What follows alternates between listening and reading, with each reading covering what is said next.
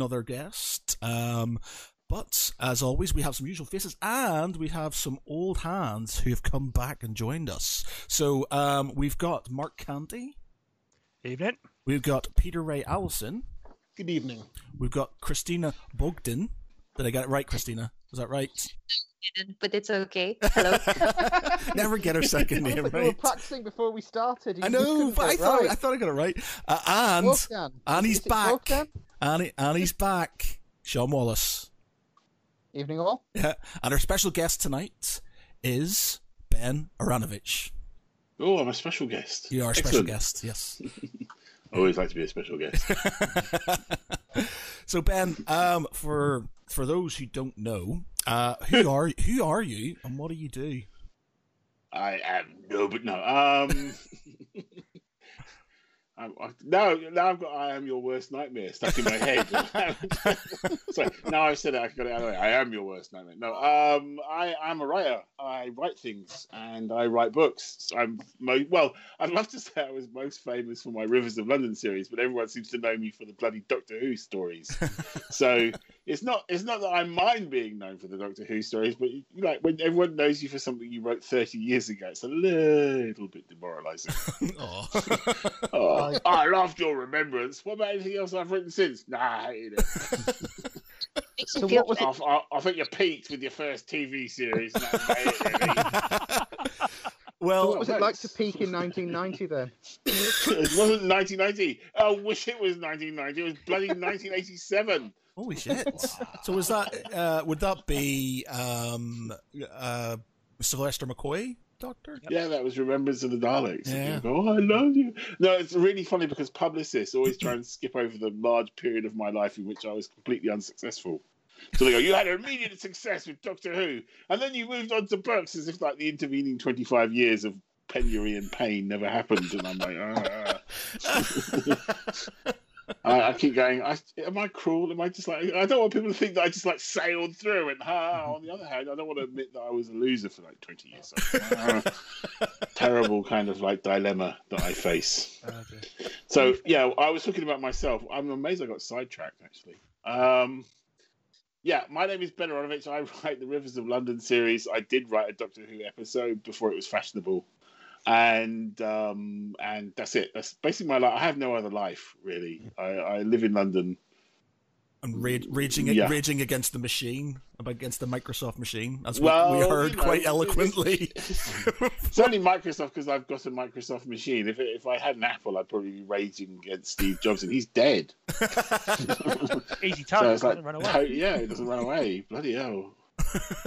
Like, Apple has its own problems. Like, give me a right mouse button, you bastards, and I'll switch. That is the most annoying thing about Apple, I have to say. Not having a single click just doesn't do it. I just don't understand. I can't deal with it. Right. I've got a mouse with like 3 buttons on it. I mean, and a wheel.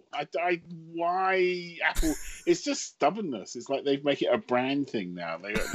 All they have to do to get my undying allegiance, and I will buy a MacBook the next day if they frickin' put a bloody second on the mouse.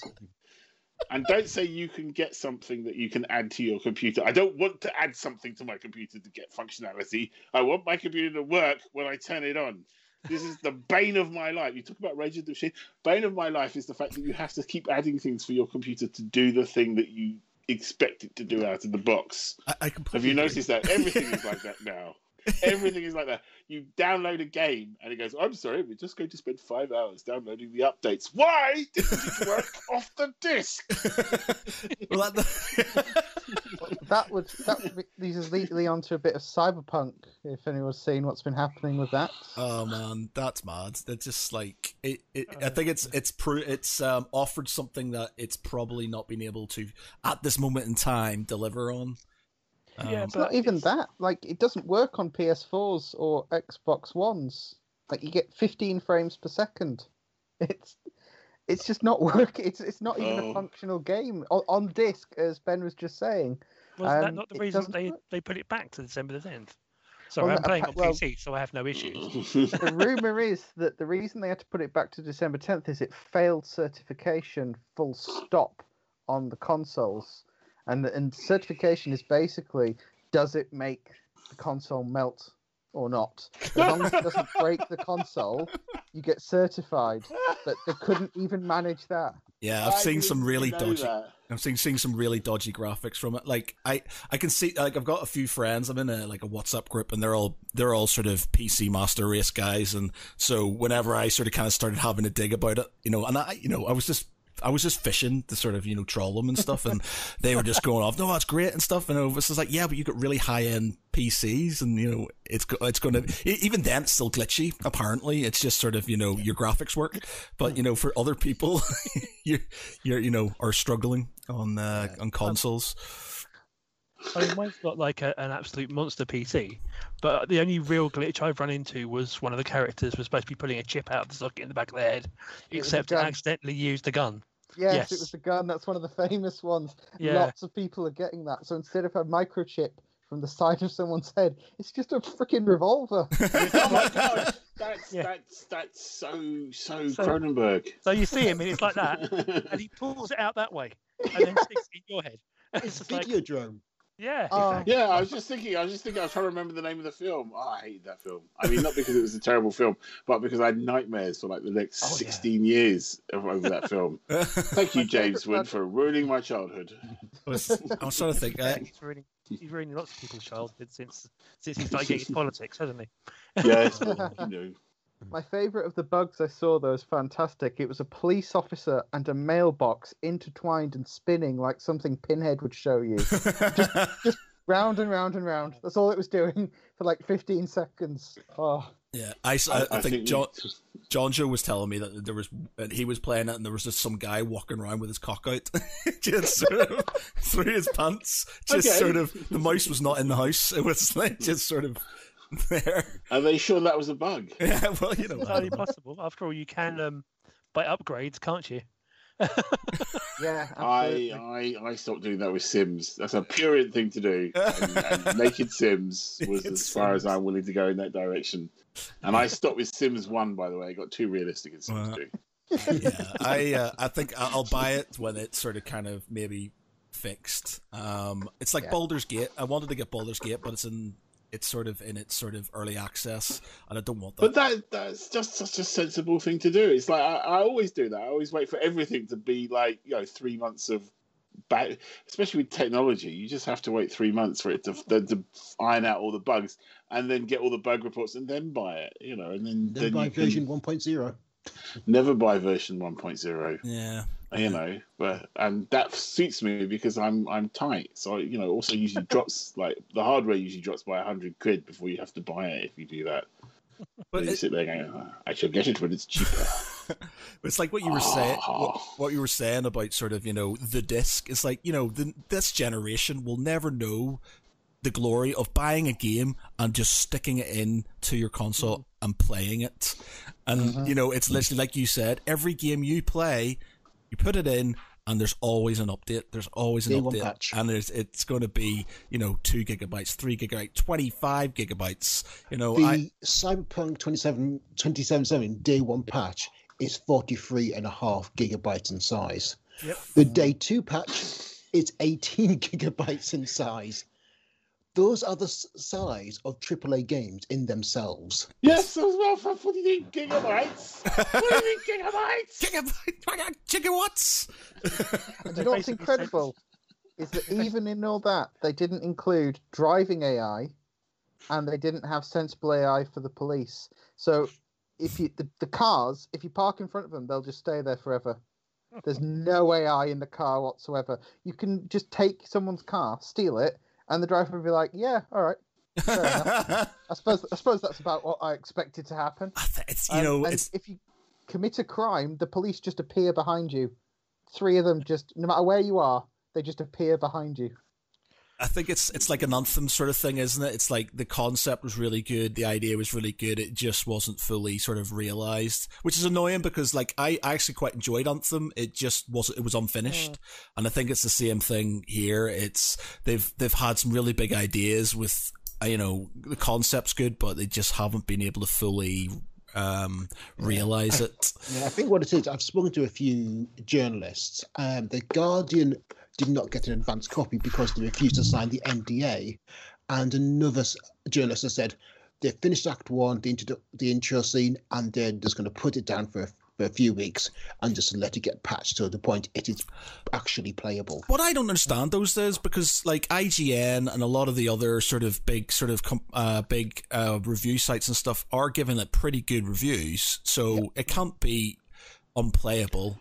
It's just what they tend to have, though, is Bloody they tend to have the really high-end PCs, though, don't they, Yeah. Matt? So the reviewers that aren't there playing on a 7-year-old PS4, which is soldiered on since 2013, which can play Red Dead Redemption 2 perfectly. Yes, I can 15 testify to that.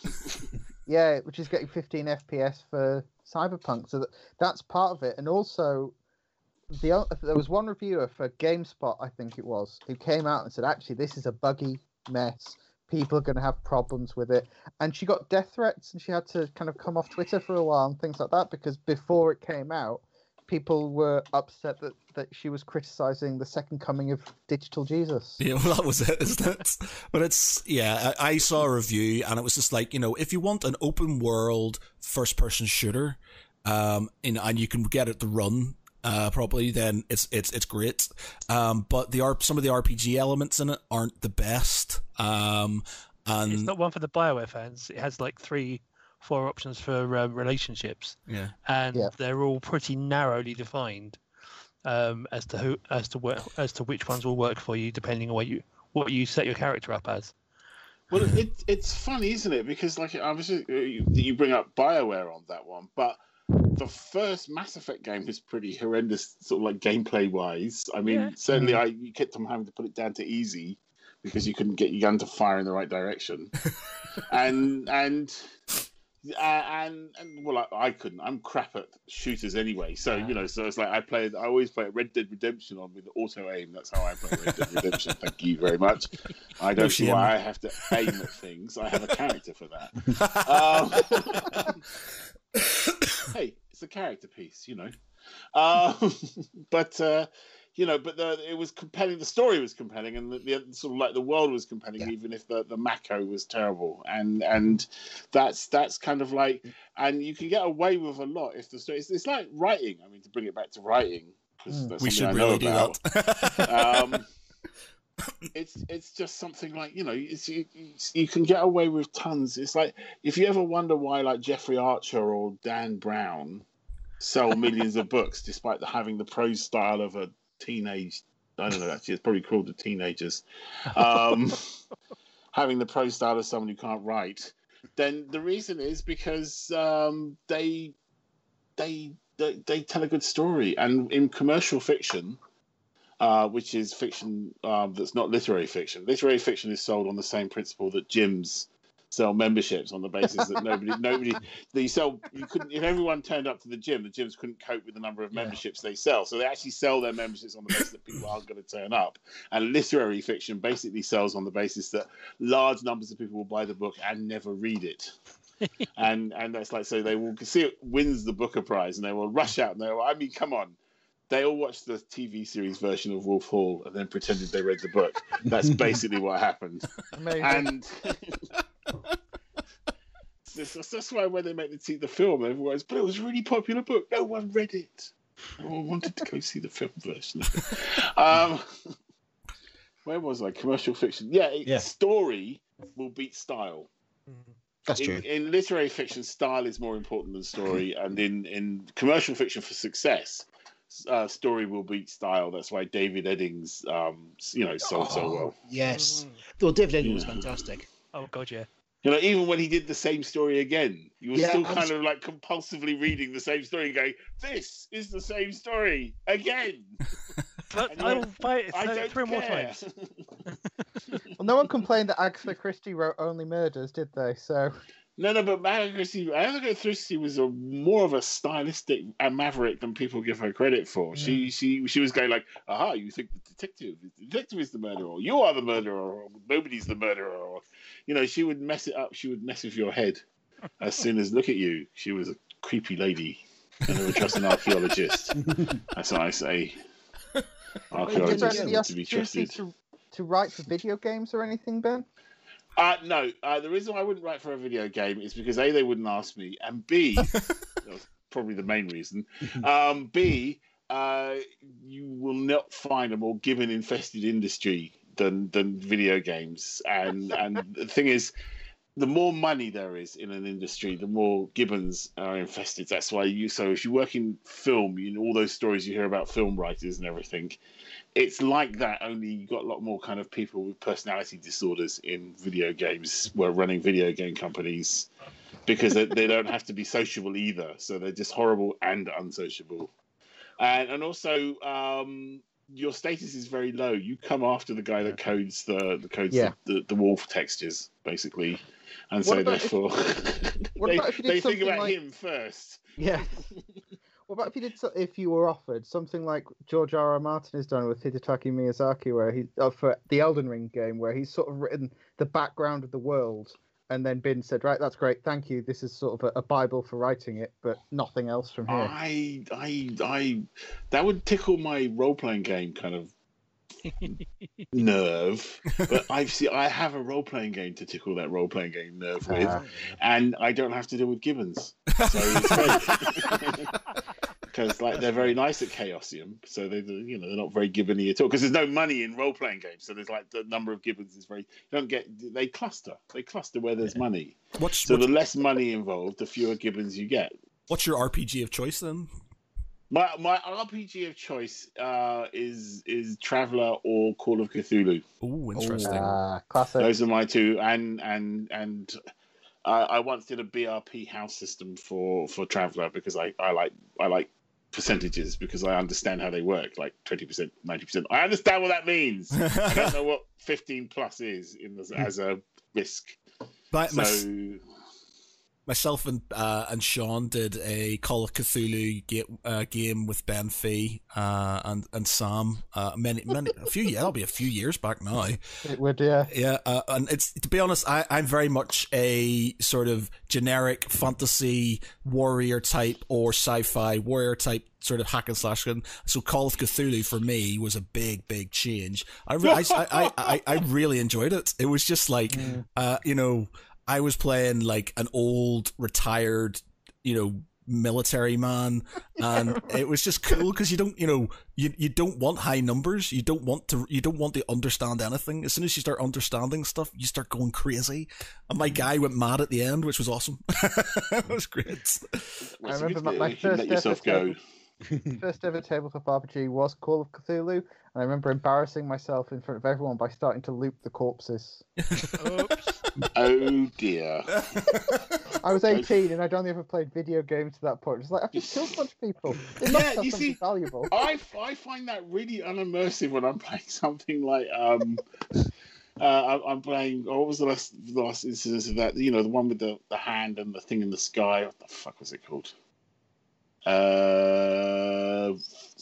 Dragon Age. Yes. Inquisition, yeah. Right? Yeah. And I hadn't played any of the other Dragon Age games, so I started with Dragon Age Inquisition. I enjoyed it immensely, but I really find it breaks the immersion when you're going like, I walk into someone's house. Oh, look, there's a chest. I shall loot it. Even if it's like the guy's house in the middle of the compound of which I am the leader. I mean, this is taking. This is mine, and this is mine, and this is mine. This is mine. And you sit there going, I'm sorry. I just no one comes in and goes, oi! Yeah. Just imagine your introduction to gaming anyway, Ben? What was my. You see, this is going to date me. Right, my introduction to gaming was. Jesus, I'm trying to think. It was something on the Spectrum. Wow. Must have been something on the Spectrum. I can't remember that far back. It was something on the Spectrum, and it was very primitive. My introduction to love of gaming, I think, was probably Elite. Did you have an Amiga or did you have an Atari ST? No, I had a friend who had a BBC. Right. The proper Elite. Yeah, the proper Elite. And then I think after that, Midwinter. Does anyone remember Midwinter? I remember Midwinter 2. I didn't have Midwinter. Midwinter 2. Those are the kind of games I like. I now play a lot of Civilization and Transport Tycoon and things like that, because I have no fast twitch muscle reflexes whatsoever. Yeah. So I play Uncharted on easy as well. It's like story mode. Have you tried the Just Cause games? because they're probably the closest modern equivalent to the old Midwinter games in some ways. Yeah, no, I tried that, but it was too frenetic. I had to go and have a lie down after playing it for a couple of minutes. It's like, boom. I think, no, I want to. Even in Uncharted, you have a couple of moments where they just sit around and talk and have coffee. I need that. I need that kind of moment. Just go, oh, look at the landscape. It's beautiful. Not before someone shoots you. You've never experienced the joy of chaining two jumbo jets together in midair and watching them pirouette. You see, that breaks my immersion. I don't know why. Yeah, I think as you get older, you're sort of kind of your hand-eye coordination when it comes to sort of fast shooting and stuff goes down very drastically. The one day that I realized that I was getting old was we used to have this Halo championship every year, and we'd have like 16 people. We get 4 TVs, 4 Xboxes. We'd stick them together, and you know, I'd win one year, my brother would win another year. We thought we were pretty good. Then we invited my housemate's cousin and his friends who were like 16 or something at the time. Oh no! And they were like 16, and they came in and they absolutely wiped the floor with us. Absolutely, like I've never been so humiliated in my entire life in my own house on my own game. It's just like they came in and obliterated us. Not even like by. It wasn't even like we came close. It was by huge margins, and we just kind of went, "You're not allowed to come back again." I'm crap at puzzles as well, so I would get Creeper in, and that's my son, and go, do the puzzle for me. I'm just going to go make a cup of coffee. Because I don't play games to be taxed. What can I say? I don't play games to be intellectually taxed. I can, the Inland Revenue can do that. Like, the Inland Revenue can intellectually tax me. There's plenty of other things in my life which like painfully involve me burning brain cells, right? I don't want my computer game. I liked World of Warships, except it kept on trying to every time I logged in, Russian hackers tried to steal my computer, so I gave up with World of Warships. It was too much of a coincidence. Like suddenly I was hacked. Oh, what is the joint? That's because you loaded World of Warships. But someone pointed out that World of Warships is a first-person shoot 'em up for people with slow reflexes, because the battleship takes 60 seconds to swing its guns around. So there is no kind of instant shooting. You kind of very deliberately move your guns around and line up a shot, fire, and you have to wait 30 seconds for the freaking guns to reload. And that's like proper. That's more to the kind of level of my abilities as speed. So like, I'm an old fogey. Beat me at this game. Yeah, I'm more of a strategy game, sort of real time strategy, and like the Total War games and stuff where you can sort of have a bit of a think and a ponder, kind of like chess-based games, effectively, where you've got time to sort of make decisions instead of quick decisions, which I'm shit at. Can't deal with. I like playing Civ 6, but I keep trying to maneuver myself into a position where, as England, I can nuke Scotland. We just lost a lot of Scottish fans, haven't we? No, it's just because I just feel like I want to nuke Scotland, but it's so hard. It's so hard. You have to kind of work. So then you have to. They keep making friends with because I'm a nice guy, so everyone keeps making friends with me, and I don't have an excuse to nuke them. It's like.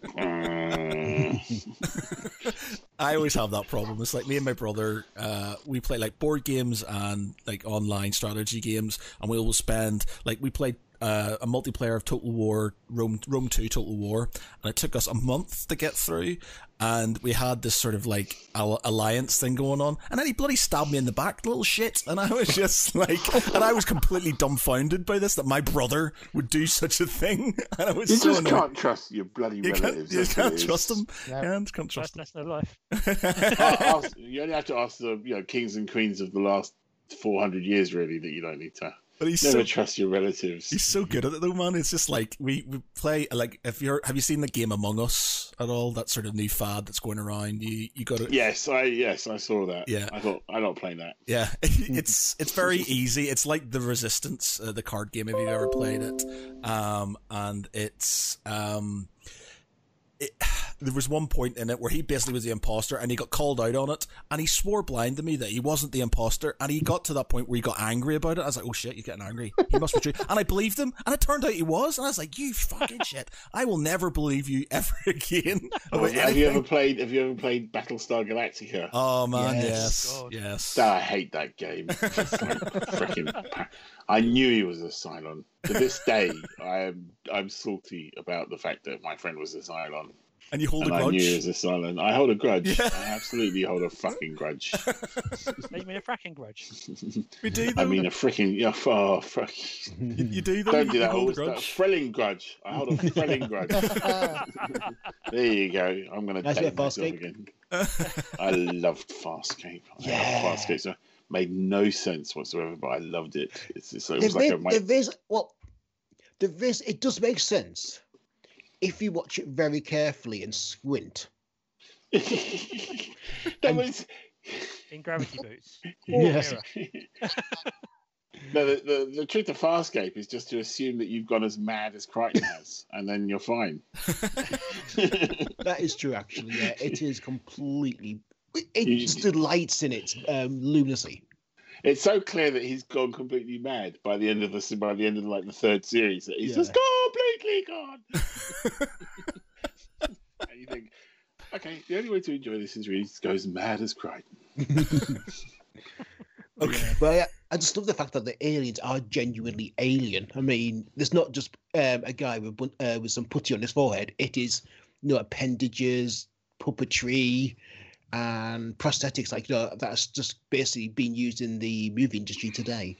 Yeah, it was just insane. I just loved it. It was just insane. And it was so colourful. It was insane and colourful and mad and just went in directions. But I felt at some point, I was like, just give them a break. 5 minutes without dating. Let them get some food, have a dinner, sit down. Yeah, without horrible things happening to them after a while. I feel that it suffered a little bit from that kind of escalating misfortune syndrome that you can get in long-running TV series where like bad things happen, then more bad things happen, then just escalating bad things happen until nothing but bad things happen. And I think sometimes there should be the occasional episode where they just sit down and things go their way. Have a cup of tea. Have a cup of tea. Or at least win. Yeah. That was the thing with them. They never won. Until, of course, he threatens to blow up the entire universe, and then they win. The lesson of that story is, Well, there's sorry, as you're talking about aliens, and I promise we'll move on to your books. I'm fine. I haven't had a conversation. I don't get these conversations very often at the moment on account of everyone's stuck at home. So, but I can sit here and chat. Cool. Sounds good to me. There's a series on Netflix called Alien Worlds or Alien Planets, I think, and it's kind of like it's really, really good, and it's sort of like it takes you. It goes through like actual sort of science and sort of biology, and then sort of kind of superimposes it onto a planet. If that would happen, by sort of kind of mirroring what happens on Earth, and it's really, really, really good. It's definitely worth a watch, especially the one where they have basically where humans have evolved to the point of not needing bodies, and they just have robots that sort of service their brains in a jar effectively, and their planet's going to be sort of destroyed by their star, and so they colonize another planet, and it's a good watch, really good watch. God, I wonder if Oda Stapleton wants his bloody royalties.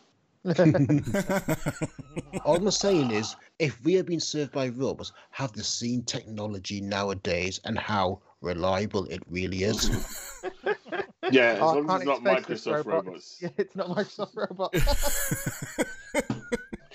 Well, the thing is, man, you gotta think... I cannot service your brain. It is the wrong kind of brain. Please fetch the right kind of brain, and we will service your brain. See, I think we're sort of technology wise. Think about it in the last 50 years, what we've sort of what we've achieved, and how fast we're evolving when it comes to technology. So like we're just spoilt. So we want everything happening now, and we want the mouse with the second mouse button, and we want things to sort of. But the thing with the second mouse button is not a major ask. It's not like I'm asking for it to bloody voice communicate with me. I'm not asking for a mouse that follows me around and dances at the end of my finger. I'm just asking for a second fucking mouse button. Okay, this is what I hate. It's like the trouble is, right, is technology is designed by people who understand technology, right? Yeah. And whenever you get into an argument with them, well, all you have to do is I shouldn't be conforming to the technology. The technology should be conforming to me. This is the fundamental conceptual problem that everyone's having. I shouldn't be adapting. This is supposed to be intelligent technology, therefore it should adapt to me, not vice versa. It's like bloody Apple. And I got used to the button, and the swipe is so bloody annoying. It's the only thing I agree with Donald bloody Trump about. Wow. Well, I mean, the first motion capture software being used on the Kinect and everything, that was designed by guys in America, predominantly white. And they were testing it using themselves. And then they soon found out that the system they were using could not detect African Indian people because it had not been adapted for dark skin. They have the same problem with facial recognition software that exactly law enforcement uses. It can't properly distinguish you unless you're middle-aged and white and male, because they did all their testing and they taught it using themselves. It's racist technology. If you look at the history of like photography and things, and how obviously most of developed photography was in the Western world, etc., and we've had to work almost kind of very hard over the last century or so to be able to take proper pictures of anyone with any amount of melanin. Well, this is good.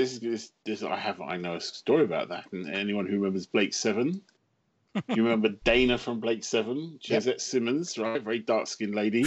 Apparently, they were on location. Someone had to run around with a spotlight to keep her illuminated for the camera when they were on location, because the 16mm film wasn't sensitive enough to. She just wouldn't put out enough. I don't know what the technical thing. I actually did that at school. I actually went to film school for like 5 minutes and I have forgotten everything about film temperature. And my son, who has gone to film school for more than 5 minutes, goes, "Oh yes, these are luminals. These are 78 luminals. This is color temperature. Is it to do with reflection of light?" And I'm like, something. God, I don't know. It's like, and also, I hate film. I hated film. As soon as I found out that you actually had to work out without seeing with film whether it was going to be blurry or not. It could be out of focus and you wouldn't know until 6 weeks later when it came out of the lab. That's when I went off film. And I roll on freaking video, I said. Because you want it now. No, because I don't want to, because like film's expensive. You don't want to do a whole setup and then find it, there was a hair in the gate. God's sake. It's like, Jesus, you have no idea. The horror stories, when I was working at the BBC, the horror stories you'd hear about labs losing whole cans of film, God. Right? Like, and television, there's no margin, there's no reshoots in television. You lose like 4 or 5 scenes. That's it. Goodbye. It's broadcasting next Thursday with or without those shots. Didn't the director that did one of the 2 Doctor Who things, that 2 scripts you did, get banned from doing it again because he went over budget because he wanted to do something better? Well, they all went over budget with me because I was in, it was my first script, right? And the thing about your first script is you have no idea what you're doing, right? And you have that kind of mad arrogance of the young, and you're just like, I shall do this, and it shall be the best thing ever made. And no one can tell you what to do, and you just you go, oh, it'll be easy. You just do this, it'll be fine. Right now, and then you get a bit better, and you just understand. Like for example, on Doctor Who, right? You had 8 sets. That was it. You had 8 sets. That was your sets. Once you had gone over 8. No more sets, right? And so we just blatantly ignored that. Oh, we can have as many sets. And I'm amazed. I'm amazed it came out as well as it did, really, given. Oh, I mean, there was one point where they gave me a choice. Like, you can have the windows blowing in, or you can have a floating Dalek platform. Which one do you want? And I thought, well, they'll probably do the windows blowing in better than the floating Dalek part of it, so I went with that one. But it's like, that was what it was like. It was like, you can have this or this. Choose one of those two. It's like with Rivers of London, when people talk about a TV series, and they go, well, it'll be terribly expensive because of blowing up Covent Garden. No, blowing up Covent Garden's the cheap bit. It's having 240 extras on Bow Street for 5 days, one of the busiest streets in London, for 5 days in costume, throwing Molotov live pyrotechnics at each other. Right? That's expensive. Yes. Yeah. Right? You can't do that easily on the computer. No, you can't do that. And I lie. We'll do it in Bradford. We'll find a street that looks vaguely like Bow Street in Bradford, and we'll close that down. And that's how it gets done. Yeah, but I love computer set extensions because you no longer get this thing like, we can't do it on Mars. You can now. So how far is the Rivers of London TV series in development? Well, unfortunately, the Rivers of London TV series has gone the way of all COVID virus thingies, right? In that it's been completely kiboshed. Oh. So nobody really knows who's making what in the next, I mean... Right. I was sitting there watching did you watch the Disney kind of announcements on YouTube and stuff? I was sitting there going, well, I hope you got all those in the can quickly because, there's a lot of them. There's going to be a gap. Yeah, there's a lot of them. Some of them were shot, I know, before the pandemic. So they were lucky that they had they obviously saved them up because, like, my God, I thought the logistics of that is going to be a nightmare for the next 6 or 7 months, especially in America. It still shows through a little bit every now and again. I mean, the recent one I can think of was in Discovery, the communicator badge thing in last week's episode, where the previews showed a character that had the wrong badge or something, and all the lighting was wrong because they'd pushed out the previews while they were still working at home, and someone hadn't noticed that they'd pushed the wrong version of the file out. So they were wearing a TNG uniform with a Voyager com badge. Oh no! So by the time the vinyl version came out, it was all sorted out, but. Everyone was you often get those. I mean, it's a terrible thing on something like Discovery, though, where we're all geeks and we're watching them. With like the narrowed eyes. Oi, that's not what And I think, like, have you watched the old Star Trek series recently? That was so cheap.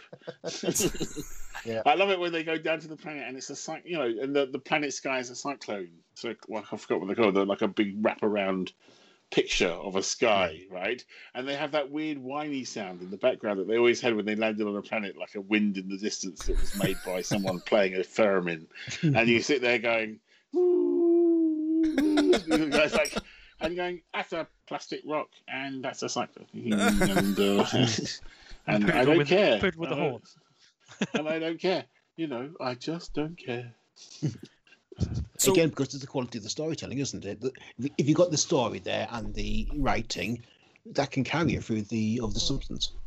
Yeah, because a lot of the people who worked on the original series of Star Trek also worked on Outer Limits, and that's even worse. So in terms of like what they had to work with, so I remember Malcolm McDowell apparently in Wales, not very much in Wales, in one of the Outer Limits stories, devolving. I think he was devolving in Wales. So that happens in Wales. Yes, he was devolving in Wales. They all kept on talking about the valley. Obviously, someone had watched something where people talked about their home valley in Wales and had just taken that to heart. And he kept on. I don't know why I'm talking about this. You got to ask me a question or something. Well, I was going to say, first Rivers of London back in 2011. Where did that come from? I mean, that really captured the imagination of everyone, and just like, it's a fantastic story. And it's like, what was the thing that kind of sparked that initial spark?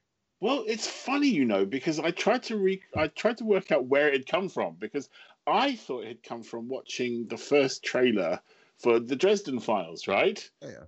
But when I look back, and I'm thinking, I could do, cops with magic. But when I look back at the actual timing, I don't know why I had the thought. When I look back at the actual timing, the first sort of tentative things that were to become, it was called Magic Cops for a very long time, right? The first things that were to tentatively become Magic Cops was I'd actually worked on before that. I actually had kind of script notes and stuff that I'd written. And I started it as a TV idea back when I thought I was a TV writer.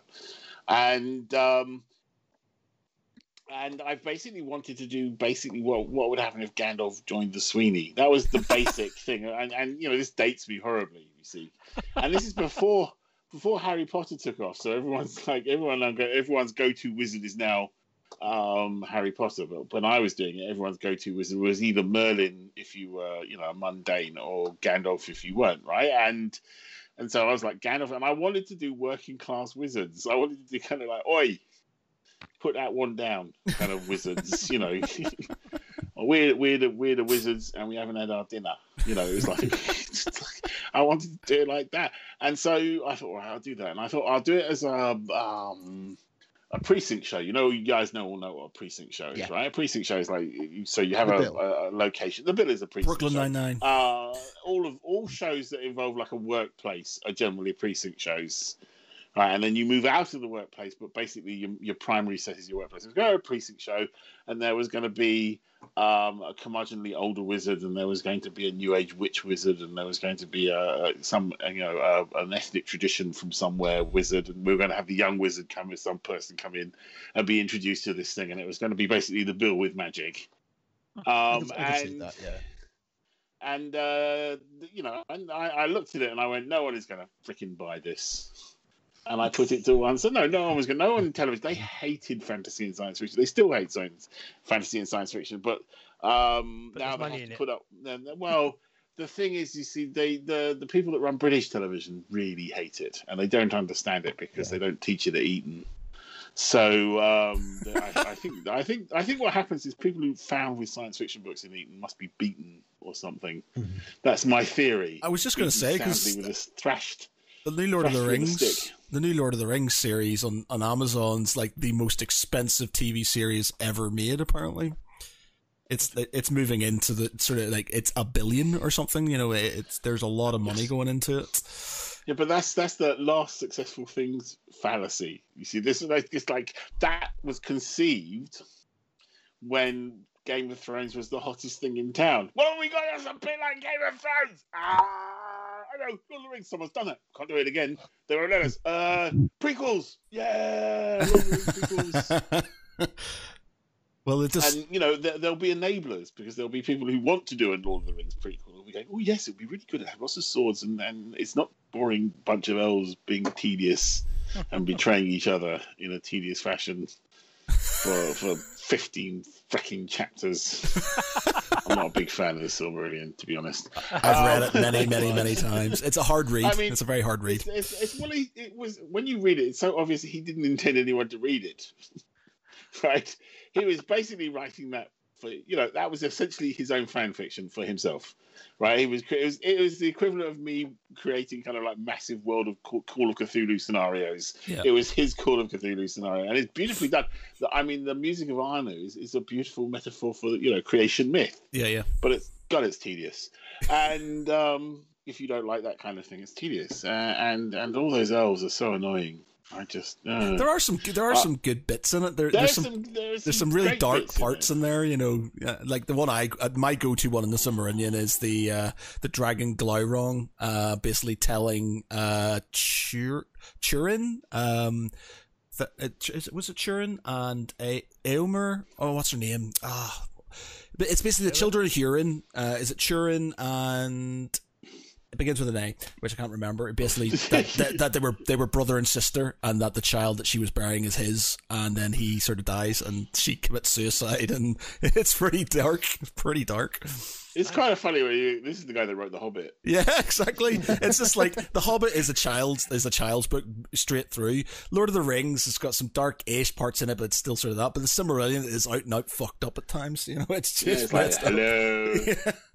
Yeah. Just like he just went, yeah. This is the sort of thing you could tell he was in the trenches in World War I when he started writing this stuff, because it was just like, yeah, that's dark. My favorite one of those was when someone said, "What did Tolkien know about terror of war? It's all glamorized." I thought, yeah, he was at the Song, bastard. Yeah.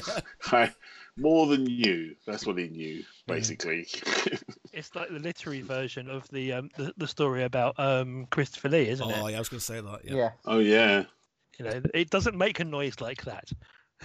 When he stabs somebody, and he's just like. Well, there's a very famous story of William Goldman. No, which one is the composer and which one is the writer? Goldman is the writer, right? William, I'm terrible at this. I keep referring to London the Biography written by Dan Aykroyd and things like that. And Goldman was talking about they were doing the Battle of Arnhem, and he said, well, he wouldn't run like that. Like the guy who was actually there, who I think he was talking to. It was Frost. It was Frost. Yeah, from A Bridge Too Far. And Frost was talking to the actor who was playing him, and he said, "You can't run that fast. You just couldn't run." And you just think, what kind of mentality is that? Yeah, that's right. He was like an old school sort of colonel, and he was just like, one wouldn't do that. I mean, you just wouldn't run because your men wouldn't like it if you ran. No, I wouldn't like it. I'm like, shut. Just not the dumb thing, old boy. Yeah, my men can lump it. Yeah. Fucking hell. So, if anyone's got some experience of adapting kind of source material and making something new and fresh out of it, it's probably Amazon at the moment, because they've been absolutely killing it with The Boys. Oh, The Boys and awesome. With Expanse. Well, yeah, with The Expanse as well. Yes, with The Expanse, but the boys, I was going. Don't you think that The Boys is like 10 years out of date though in its political satire? It was written 10 years ago. So it's all George Bush stuff. Like, George Bush is an evil man. You think we're way beyond George Bush we're now. through the looking glass here now, people. That's why everyone loves it. It's nostalgia. We wish that life was just that fucked up. Yeah, we wish the fucking corporations were that effective. Fucking hell. Back in the good old days, when you could properly hate things and expect them to be rational. Yes. I felt it's the Boys TV, the comics very much out of date at this point. But the TV series, I felt it's more about the way that kind of corporations present themselves and the elitism behind them, and then just behind the scenes they're all shit and can't do anything. That's what I feel they've moved with the zeitgeist, especially in the second season. I think they've kind of gone, we've gone but that's always when you do an adaptation, you're always much more faithful in the first season. That's why Fellowship of the Ring is much more accurate to the books than Two Towers. Yeah, that's true. Because it's like Fellowship of the Ring is like, we shall follow the book. Two Towers, fuck it. Yeah.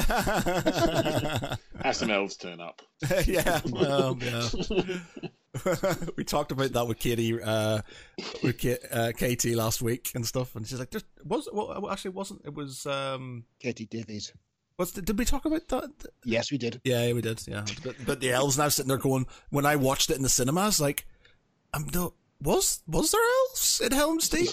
And I'm sitting there kind of going, have I completely missed that chapter or something? And I was like, no, I totally understood I totally understand the reason for doing that, right? Yeah. I totally understand the reason for doing that, but it's just I just sat there going, okay, fine, elves at Helm's Deep.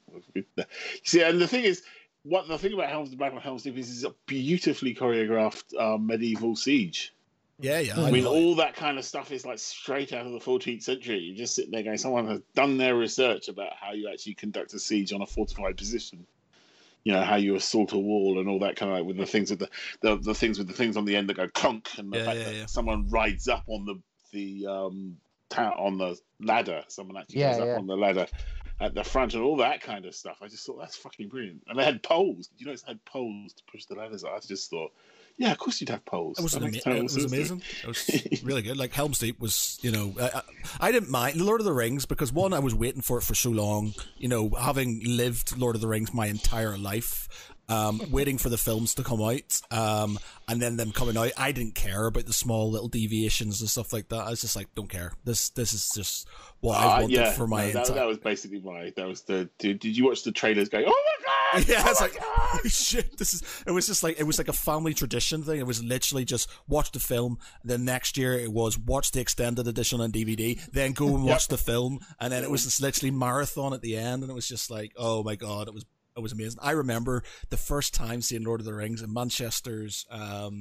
It was with the comfy seats and stuff. I paid extra for the comfy seats, and I sat there, and I just remember it ending and just standing up and giving it a golf clap and then getting louder, and I was just like amazing. I was just so buzzing off that film. No, it's just a very impressive adaptation in its own right. I mean, especially my favorite one is the first one because I think that's the the most best as a film. I think it's the best one as a film. I think anyway. Lots of other people disagree with me, but I hate them. So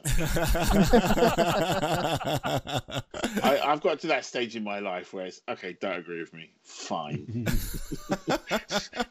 I don't care. I'll be dead soon. Grumble, grumble. It's basically the Victor Meldrew stage of life. Oh, right, okay. It's like, go away. Get off my lawn. Get off of my land. Get off my land. Give me shotgun. Where's me shotgun? Did you have any trepidation then about the adaptation of the Rivers of London series to TV? Did you worry that if there was a season 2, they'd start throwing all that away? And I know my trepidation was that I don't know if you've been watching the trailers for The Watch. Oh my goodness! My goodness, no. Yes, I sat there. I was listening to this interview with this guy. And he said, "I mean, I particularly hate this one because I hate people being stupid and pretentious at the same time. I thought you can be pretentious and you can be stupid, but being stupid and pretentious." And this guy going, "Oh, we've gone for this punk song." And I turned. If you've ever watched The Descendants, right? It's the same art direction. Oh god! Right, so Disney's Descendants, they are not being innovative and punky. Yes, it is. They are just basically stealing the art aesthetic from Disney's Descendants. And if you are stealing from Disney's Descendants, you have fallen low, my friend. Oh, I God. don't think anyone else on the call has probably got kids, so they probably don't know about Disney's Descendants, but you're absolutely right. Watch the opening. You don't have to watch it. It's right at the beginning of the first one. That's the depiction of Ankh-Morpork in The Watch. It's the same as the depiction of the island of the evil doers looks exactly the same. It's punk aesthetic with medieval art elements. And you sit there going, "Oh, you're not as clever as you think you are." And the thing is, what annoys me is we are at a position where we could do a watch series. And I don't mind the idea of doing a watch series per se.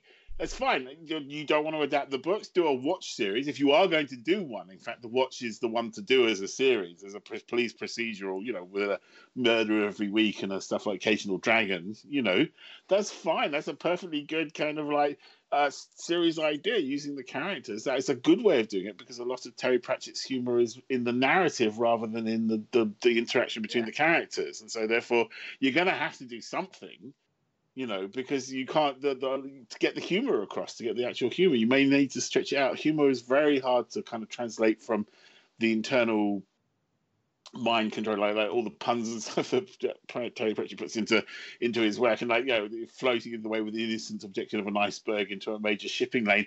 I mean, that's a really difficult thing to actually portray visually, right? So unless you actually have someone, which is what they did in Good Omens, where you just literally just have someone say the lines because they're funny, right? Then that's that you're going to have to do that, and so therefore, I forgot what I was talking about now. Yeah. So anyway, that's fine. But you could do the dragon, but I wouldn't do the Watch series. I would do it as a CGI. If I was going to do it as a film, I'd do it as a CGI. And the reason for that is then you could make the characters much more exaggerated. So Carrot can be ridiculously handsome and Vimes and Nobby can be ridiculously ugly in a way that you just can't get actors to do. A live action actor just wouldn't look right. I mean, they've tried to do it, but it's hard to do. They made a stab at it with Hogfather and the other ones, but it's very difficult to actually do, to make Ankh-Morpork come alive as a live action thing because it's so exaggerated, and all the trolls and everything, and then you don't have to worry about the fact that Detrius looms over everyone and all that kind of stuff, and it will just make much more sense. And you could have Sybil Ramkin could be a huge lady with a big bosom, and a wig. You don't know. I watched the trailer for the Watch, and I thought, yes, I'd watch it, except that I know I read the book it's based on, and this isn't it. Yeah. And I mean, if you completely ignored all the Pratchett elements that was supposed to be there and just took it as visually as is, it looks a lot of fun. But when you say, "Oh, it's the Watch, it's by Terry Pratchett, it's Walkwell," going, really? Yeah, I'm not going to reward them by watching it. They're not going to get no money from me, even indirectly. Yeah, I'm sorry. Especially when his daughter comes out and just says, "Yeah, well, anyway." Yes. So, but by way of that, I use that by way of an awful warning. Yeah. This could be you on the one hand, money on the other hand, dreadful watch. Yes, how much involved are you with the TV series? Well, if there was a TV series, you see, I had a very, very good contract that basically said I was totally involved. And this is a double-edged sword because, of course, say, for example, I sold it to Amazon and Amazon took it away and did something horrible with it. I would just sit here and go, Americans, what do you expect? Right? But if you're actually contractually an executive producer, which I am, with like veto powers and realistic consultation, which is what it says in contract or something like that, and it goes to then if it's crap, it's going to be my fault. Yeah. Right, which I suddenly thought, shit, I should have just walked away. Like they say, take the money and run. Maybe I should have just taken the money and run. Right, I would have saved myself a lot of pain and suffering. Like George R.R. Martin. One of the reasons why it hasn't been made yet, because it's like been in development with several people now for about 10 years since it came out, basically.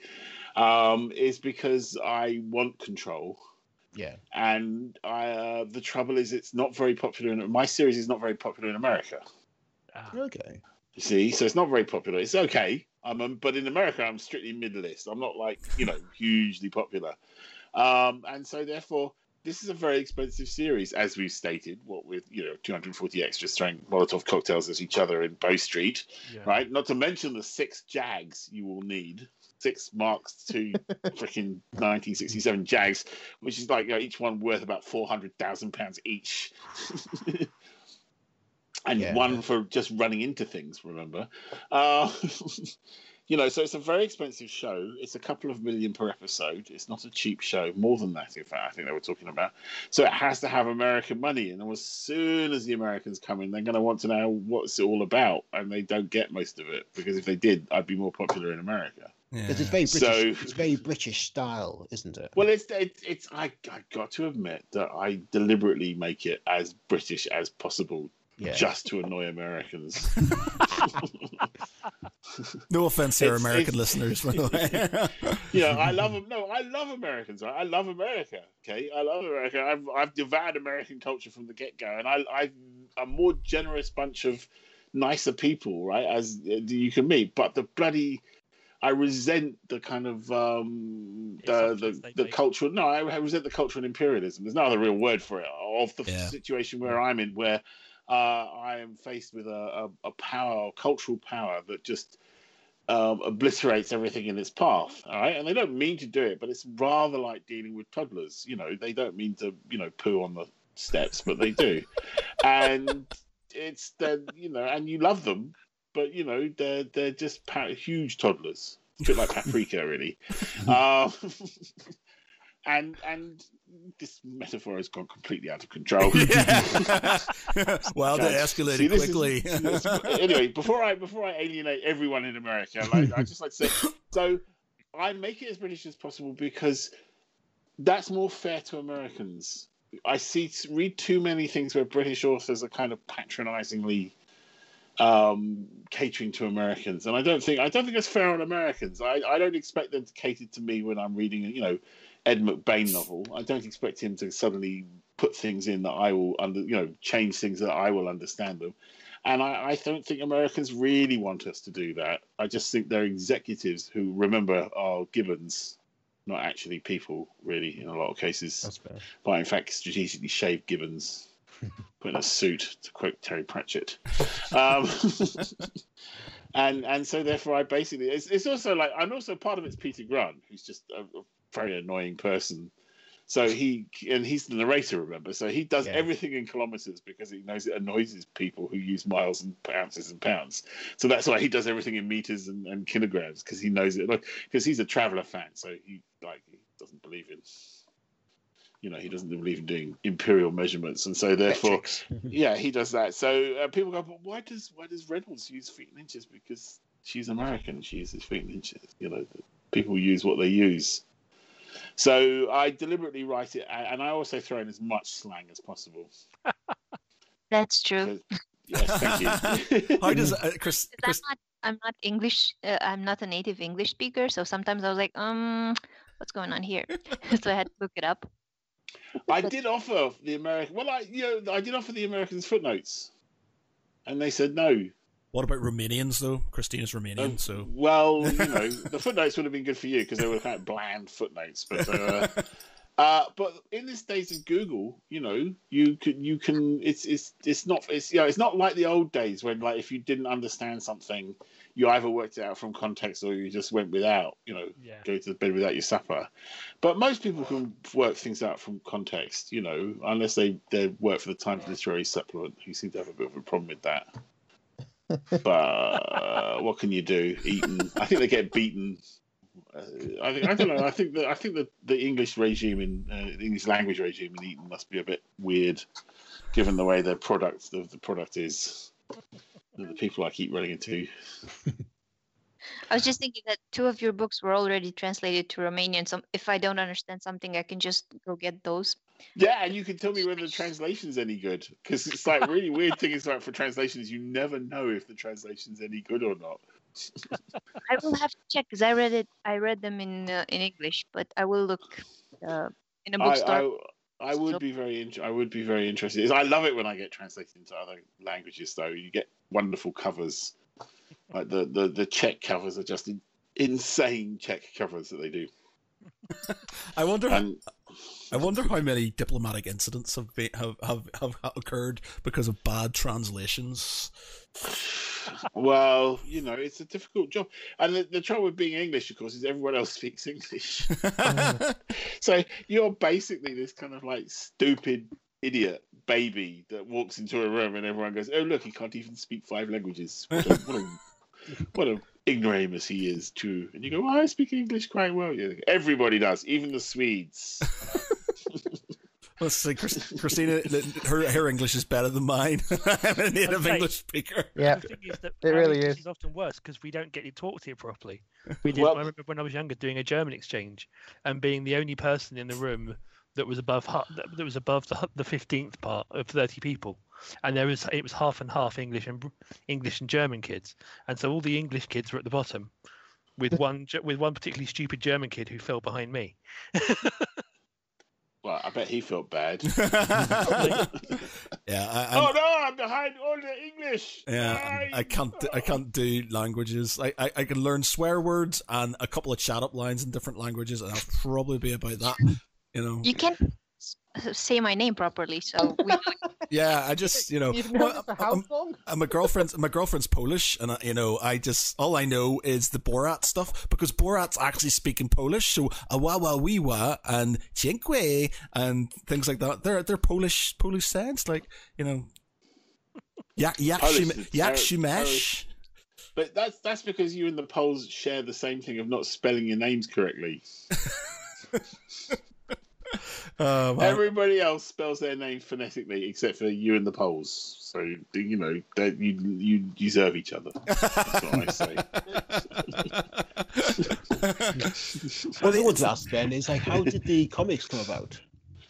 Oh well, that was me flexing. That was me flexing because, like, you get to a certain point where you go, "Oh, look, I've got a bit of power. How can I use it to my own advantage? What have I always wanted to do?" And I thought, I can use my IP. I've always wanted to write comics, so I thought I can use my IP to write comics.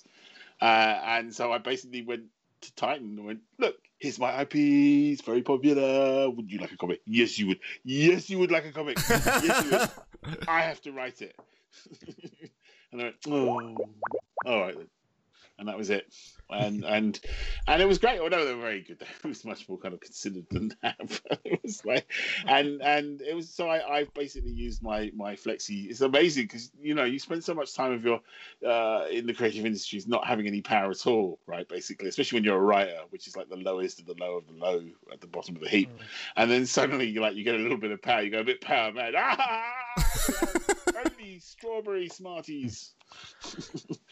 and so you must use it for good. With great power comes great responsibility. So I used it to get myself a gig writing comics because I always wanted to. Living the dream. But it was a lot of fun. Yeah, and fun, also the thing about comics, you can do things that you can't do in books and vice versa. So I enjoy the flexibility that comics gives you. I enjoy the things that you can because the books are all written from the first person.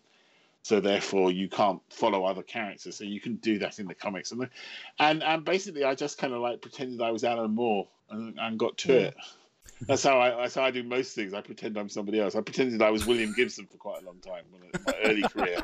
Oh, William Gibson is fantastic. And now I'm pretending William Gibson's slightly less talented brother. I like to think of myself as, and now I think of myself as Alan Moore's kind of like an Alan Moore tribute act. Well, I was going to say. Unlike Alan Moore, I don't have an argument with the publisher. Yes. 2.5 volumes in, and then abandon it. I have not forgiven him. I wanted to know what happened next in Tom Strong. I did. Yeah. And I'm cross. And top 10. Never mind Tom Strong. Bloody top. Sorry. Have you read Providence and Neonomicon by Alan Moore? No. I haven't read that. All From Hell either. I haven't read that. Yeah, basically, Neonomicon and Providence is Alan Moore's take on Lovecraft and Cthulhu. Ooh, yeah, good. Fantastic. Some of his best writing. I quite like a comedy take on Cthulhu. You see, my problem is I can't stay serious for any length of time. Yeah. So, well, have you read any Charlie Strauss? That's basically IT and British bureaucracy against Lovecraftian horrors. Oh, Charlie Strauss is the bane of my life because I sat there and I went, I shall write a novel about, I shall write a police procedural magic, and like someone said, what do you mean, like the atrocity archives? And I went, what's that? He said, this is a guy called Charlie Strauss who's written a book about the. I'm like, oh, shit. It's a bit like the Dresden Files. Oh, go away! I don't want to know. No, literally, I was working in Waterstone's Covent Garden while I was writing the first book, and a guy came in, said, "Hi, you run the science fiction section?" I said, "Yes, I do." He said, "I've got this book. It's a magical murder mystery set in Covent Garden." That was Mike Shevden, right? 61 Nails. I was like, you bastard! I was like, what is it? Has everyone decided to write a magical murder mystery set in bloody Covent Garden just because I decided to? And so you do. And I was like, I got turned down by an agent because they said, well, we've already got a supernatural detective series. I went, what? It was Alan Rickman, not Alan Rickman. That'd be amazing, though. Yeah. Somebody Rickman. Oh God, I'm friends with him and I've forgotten his name. I hate when that happens. But Merrily Watkins series set in Herefordshire. So you alienated the Scottish, the American, and the unnamed French. I will get on to the rest of Europe. He's just gonna go. I don't see the chat. Yeah, I saw the chat. Are those the Romanian covers then? Yep, the Romanian covers of the 2 books that were translated. Oh, nice. They're very good looking. I do very well in 2 countries, right? Apart from Britain. I do very well in Germany and I do very well in the Czech Republic. And everywhere else I'm kind of Okay. I mean, the French gave it a good shot, but they just like, no, I was like, no, we don't want them too English. Right. It's mad that you sort of like were how people take to stuff. Like when in my band, which we haven't done anything in ages because of lockdown and getting older and stuff, but we are not, the rock and roll dream definitely died, but we still sort of we still fight that we're still doing it. But our album, we got really good reviews from America, from Holland. They loved us in Holland, France. Germany hated us, like literally vitriolically hated us. And I was just like, why are they, I don't understand why they hated us so much. But it's like everybody else seemed to really enjoy it. And we got some really amazing reviews. But Germany, like the highest rating we got from a German reviewer was a 6, I think, out of 10. And it was like, they just did not like it. And I'm not sure if it was because the cover of it was like a black eagle on a red background. And it was maybe too sort of kind of, something like that. Yeah, but it was just like, it was just reminded me, Matt, I've just gone and followed you on Spotify because I absolutely love that album. I remember I had it in my car for years and he's just put it on when I was driving. It's a good album. It turned into Queen's greatest hits. Yeah, it's a good album. I'm very proud of the album. I'm very sad. So I couldn't resist that. But Germany, it's mad how like that just people don't sort of take to certain things. People who go, oh, do they not? You know, you see, there's always a tendency to get very nationalistic about it and go like, oh, maybe it's just too good for the Germans or good for the Americans. But the thing is that people like some things don't translate very well. Something even into countries where they speak the same language ostensibly. Right, and it just didn't click with the Americans. You know, I would love to click with the Americans because then I'd have even more money. But you know, it probably will. It eventually will. Probably they have a habit of sort of being a bit behind. I think I'm going to end up being a Terry Pratchett tribute act because I think I'm going to be like really big-ish in Britain and elsewhere, terribly and unknown in America, and I'm never going to get the covers right. There are worse people you could be associated with, I suppose. There. Yeah. Well, yes, I'd love to be. I'd love to have Terry Pratchett sales. Oh, thank you very much. That'd be me. Oh, thank you. I'll be Britain's #1 best-selling author for 10 years running till J.K. Rowling came along, or something like that. Something ridiculous like that. She's not exactly covering herself in glory at the minute, is she? No, and the moral of that story is stay off the internet. Yeah. Do not. She has become Dolores Umbridge, to be fair. She has what? She has become Dolores Umbridge. No, you choose the hill you die on. That's what I say, and preferably don't die on the hill. That's my motto. Peter Grant would say, "Don't die on the hill." Never mind the hill you die on. Don't get up on the bloody hill in the first place. Then you won't die on it. I suppose though, when you're as rich as she is, you can choose which hill you die on and pay other people to die for you. You can just cry yourself to sleep in your bed of millions. Oh, I'm so sad. Wiping your eyes with £20 notes. Oh, it's really funny, but I don't think the thing about being a writer is you don't get money in the same. It's not like being Bill Gates. Right, it's like you don't have power in the same way. Like someone like Bill Gates has power in an unimaginable levels of power. Bezos has unimaginable. Elon Musk has unimaginable levels of ego, and they have power in a very specific way because of their money. But if you're a writer, you're basically still doing the same thing you were doing like 30 years ago when you were broke, and all that changes is that you have slightly fewer distractions. That's all the changes, and people want you to go to more meetings. It's like you're still doing day in, day out. You're still doing the same thing. You're still sitting down in front of a word processor, banging it, going, "What the fuck happens next?" Right? Why can't I write more than 5 words in a row? Whereas, because when you're a writer, you can't, unless you're Patterson, obviously, you can't get somebody else to do it. or Clancy. Or Clancy. Well, yes, but that's because he was. Well, he got the hang of it just before he went as well, didn't he? I think this is probably a good idea. I can make some money out of that. Let's get someone to do it for me. I'll put my name on the front. You see, the thing is, with these things, you see, with Clancy, I suspect it was the people around him. Who did that? I mean, he probably, with his acceptance, but there's a lot of pressure on that. The TV series, in a way, is like, oh, let us take your franchise and do stuff with it. That's they're kind of, you have the same thing, but it's the temptation is always there. But the thing is I feel for writers because writers don't actually, their lifestyle does not actually change that much. Your house gets bigger if you're lucky. Mine isn't. I'm still in the same flat, right? I think I'm just getting to the point because I live in London. You see, I'll have to be a lot richer before I can move. You live out in a of my mansion. flat. Have you moved up north?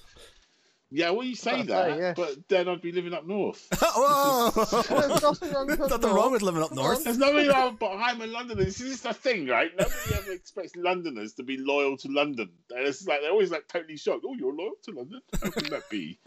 If I was from someone's, because I keep getting asked this question. This is a question that comes a lot with interviews. Why do you set your books in London? Where the hell do you think I'm going to? If I was from bumfuck Manchester, and I set my books in the small community of bumfuck, right? And like intimate stories of life amongst, I don't know, wherever they do up there, right? I've now alienated the masses. Alienated Matt. Well done. Irish and in Manchester, wow. Right, it's just south of bumfuck, in fairness. Yes, right. No, but if I was from there, no one would ask me that question. They wouldn't say, why do you set your books in BF? BF Manchester, they would think the opening line would be, as a proud Manc, he sets his books in the hills and derelict coal faces of his youth, But when you're from London, everyone wants to know why you're setting your stuff in London, as if it's like a sin. You set yourself in London, you evil man. I suppose you do get a loyalty. Like I am. Manchester's been my home for I've lived in Manchester now longer than I lived in Northern Ireland. So I've been here over 20 years now. And, I do have as much as I'm technically Cheshire now, I'm not Greater Manchester anymore because I'm Cheshire now, but I've still got a loyalty towards Manchester. You're posh. Yeah, I'm in Cheshire, darling. Yes. You're in Hollyoaks now. Yeah. Oh. A reference that I know. And I'm sorry that I do. I missed that. You broke up at I said that Hollyoaks is a reference that I know and that I'm sorry that I do. I actually only know it because one of those references I know by osmosis, when you know something, because it's like the Kardashians. I have scrupulously avoided learning about the Kardashians, but I know the Kardashians exist and one of them's got a bum. This is like the extent of my knowledge about the Kardashians, right? Only one of them, though. Only one. And I think, and that's all I know about the Kardashians. And I've actually made an effort not to learn anymore. But it's like Hollyoaks. Yeah, I never saw Hollyoaks. I just know it was done by the same guy that did Brookside. That's all I know about it. Brookie, really. I'm arresting you for murder. About the Kardashians, I assumed they were talking about the Kardashians. Yes, and to be fair, I realised there was very little difference. Yes, Girls did have a nice arse. It has to be said. But the Kardashians were probably a little bit less scary overall. Yes, well, probably had more morals as well. Really, and less plastic surgery, apart from the one in Voyager. I've got the bloody Hollyoaks theme tune in my head now. See, no. My one's Brookside. Bloody fanfare for the common bloody man.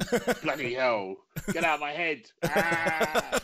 For my sins, I know more than I should know about Hollyoaks because my other half's addicted to it. It's their only vice. Oh, means, and the other, I think it was a couple of months back.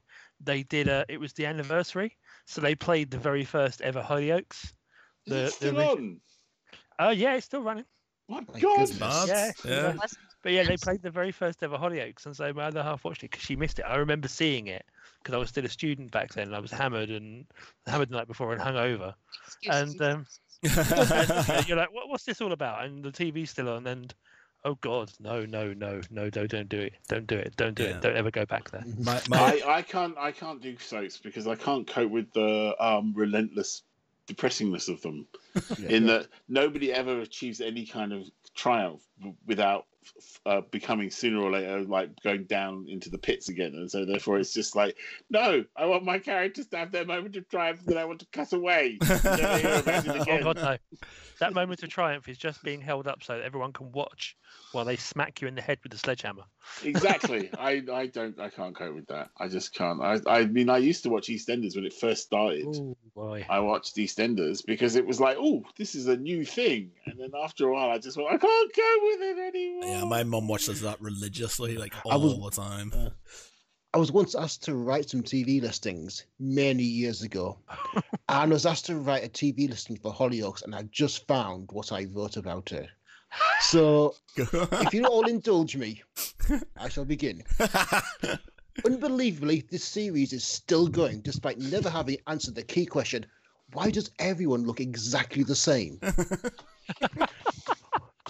Warren's death is the crisis around which much of the drama revolves, but frankly, who cares? This is true car crash television. But you're in at this time, quite frankly, what else are you going to watch? For some reason, they didn't print it. No, I'm shocked. My God, it started in 1995. Just pulled up the Wikipedia. The first season aired in Romania. That's how I heard about Hollyoaks. I actually watched the first season. Wow. When it started, like 95, 90, whatever, I was 10. And then I saw, like 3 years ago, I was in London. And it was on TV. And I was like, holy crap. Yep. It's there. It's one of those shows that I think at the time it God, kept it's going sponsored through by Nescafe. Sponsored by Nescafe. Was it dubbed in Romania, Christina, or was it subtitles? Subtitles. We don't do dubbing. Oh, good. Unless it's for like cartoons for children. That's the same thing the Swedes do. Swedish, not the Swedens. That's the same. There's another European country going off the list. No. The thing about Sweden that makes it scary is that because they never dub any, they don't allow. It's actually illegal. You're not allowed to dub films and television into Swedish, which must be cruel for all those Swedish actors who don't get any work. But never mind. It's why their English is so good. So I did a convention in Sweden, and it's the only convention I've done abroad in a foreign language where I could do subtle jokes. And they would get them. They would get all the kind of like little wink, wink, nudge, nudge jokes that would go over the head of a German audience because the English is good, but it's not that good. Yeah. For you to do it. And it was quite terrifying, really, that their English was, like you say, better than mine. Depressing. It is very sad when somebody, their second language can speak English a lot better than you can. You're like, and write it as well. And you're just like, At one point, I was learning French on the basis that that's the best way to annoy the French is to speak French to them. Because it just really annoys them. It used to, like whatever you say about Tony Blair, it just used to really annoy the French that he could speak French. And I feel that something I wanted to do. But then I didn't do very well in France, so I switched to German. It's totally mercenary, and I love German and Germany, and I like going. Well, English Germany, is a Germanic language, isn't it? So there's. Oh yeah, but it doesn't have like bloody personal pronouns change depending on where they are in the fucking sentence. Bastards. Why is it den? Why is it den? Why has it become den? Yeah, I remember that's why I gave up on German as well. It's like I don't need to know what gender a table is. Like the gender I can cope with. I can cope with gender. Gender's fine. That's the positional as well. It's what the proposition is. The pronouns change. The pronouns change it where due to the position in the sentence, and I still haven't figured out how. And does it do that in Romanian as well? We have genders, and yes, they do. All the words change depending on where you're using them. Sometimes. Unlike Czech, which is even worse, right? Czech, when you're signing books, and in German, I sign books and I put für, which means F umlaut U R meaning for instead of for, because I think I'm in Germany, B is the Germans. But you can't do that in Czech Republic because in Czech, if you put the Czech beginning, then the name changes. You have to change the end of someone's name. So they tell you a name, and then you have to change the end of their name depending on the honorific or the thing that you put in front of it. And so my translator, my friend, had to stand going spelling the names, which is just as well. But that was quite fun.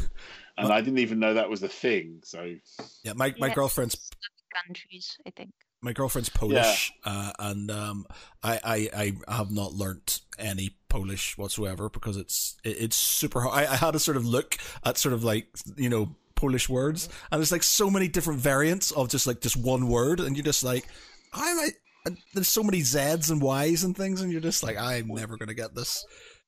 Well, it's like each language has its own particular thing that for foreigners to hate, right? Like English. It's the inconsistency in spelling, pronunciation, and vocabulary, right? Because English isn't a language; it's like 15 languages stood on each other's shoulders in a trench coat, plugging other languages. But it's like, why is it rotten? Why is it totally inconsistent? Why is it window? Why? Why is it women? Why is it women? Why isn't it women? Men's. Why isn't it men's? Why isn't it man's?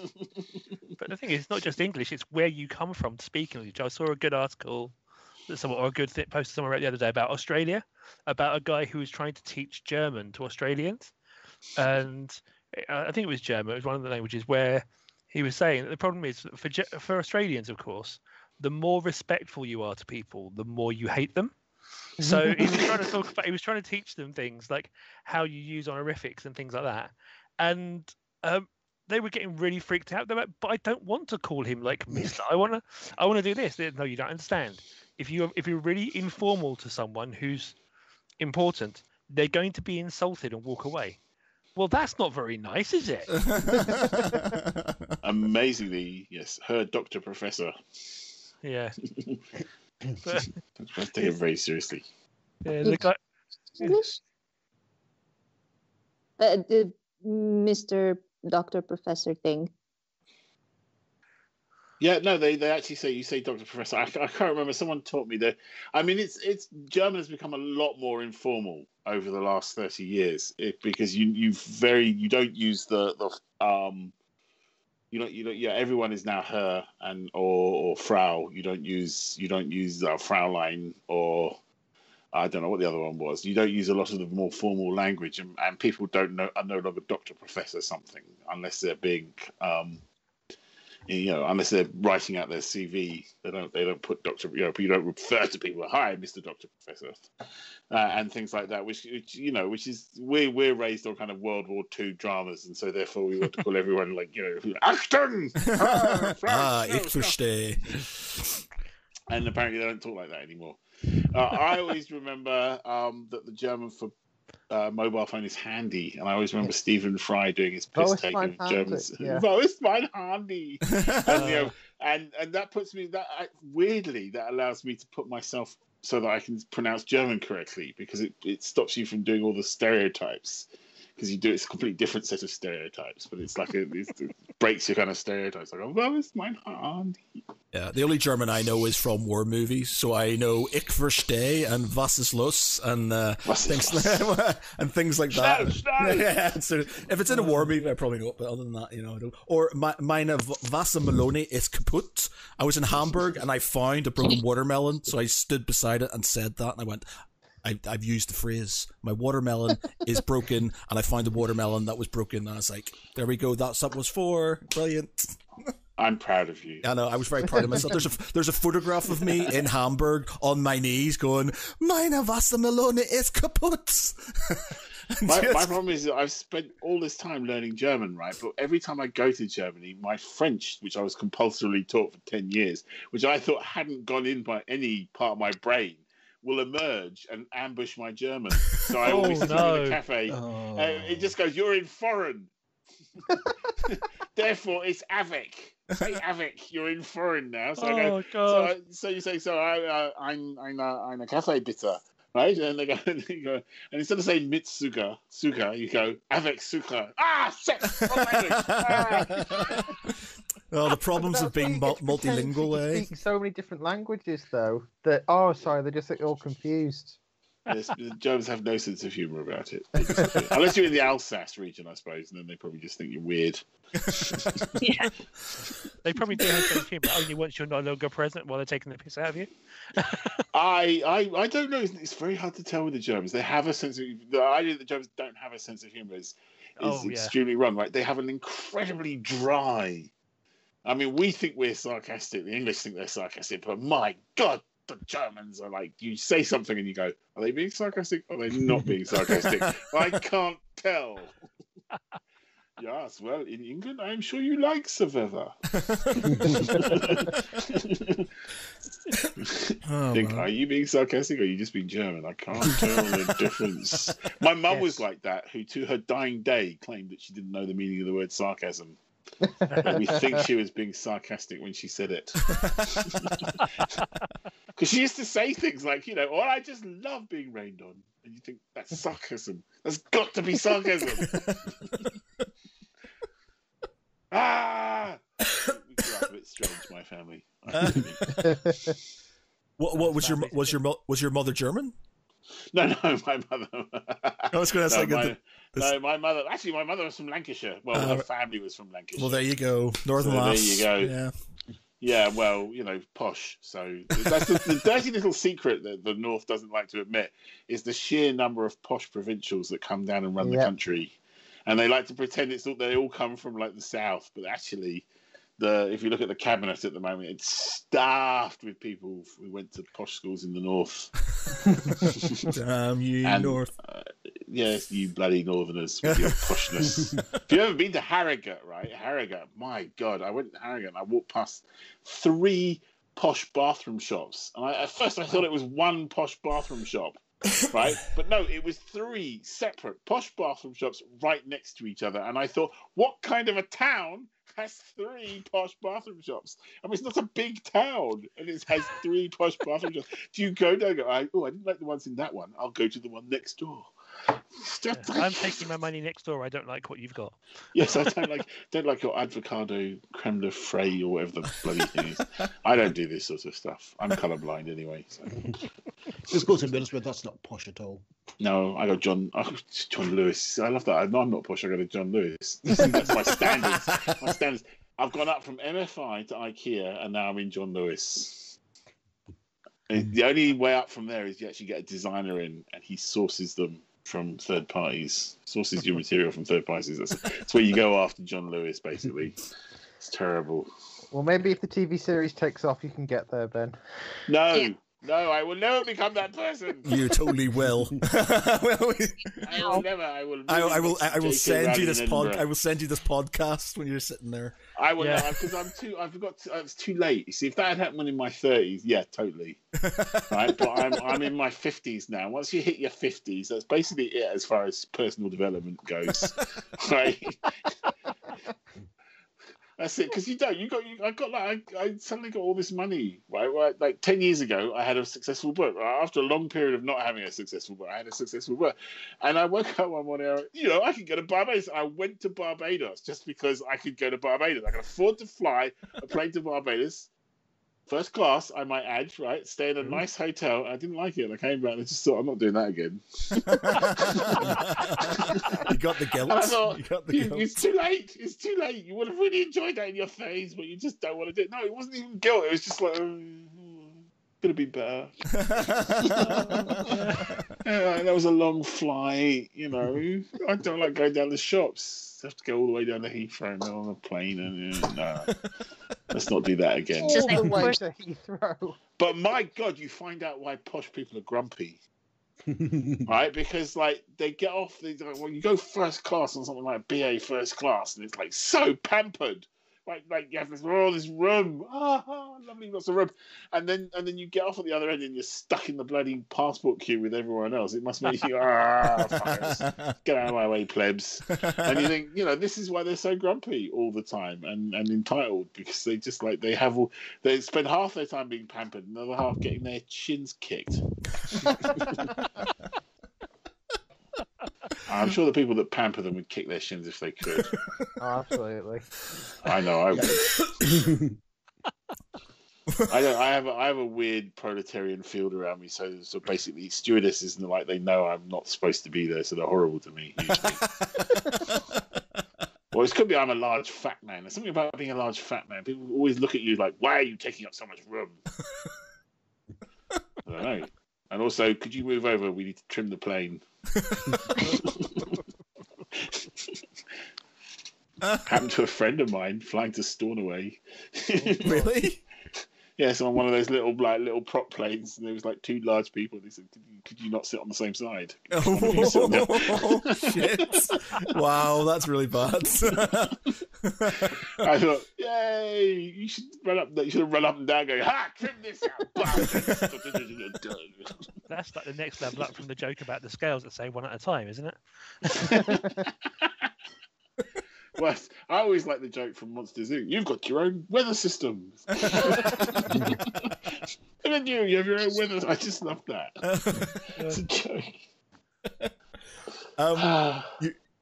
You've been saying that you've been watching a lot of sort of Star Wars Rebels and stuff like that. Have you catch The Mandalorian at all?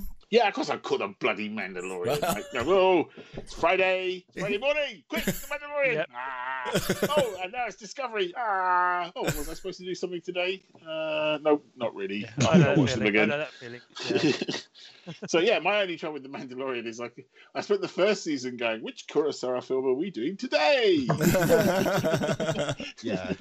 And now we're doing Sorcerer. Okay, I got it. Frankenheimer films. Which Frankenheimer film are we doing today? And the one thing that really bugs me. Well, I said this last week. In general, in Star Wars films and in The Mandalorian, it's just stormtroopers are fucking useless. They're just absolutely that guy. that stormtrooper with the auto rifle who's sitting there blasting away at Boba Fett, and he gets run over by a boulder, and it's just like, dude, move out of the way, and it's just like, and the other ones are just coming and getting absolutely obliterated by a stick with this armor that's completely pointless, and it's just like, you know, and you do have to wonder what the armor is for, don't you? I mean, it's not ablative, it doesn't protect you from anything. What the hell is it for?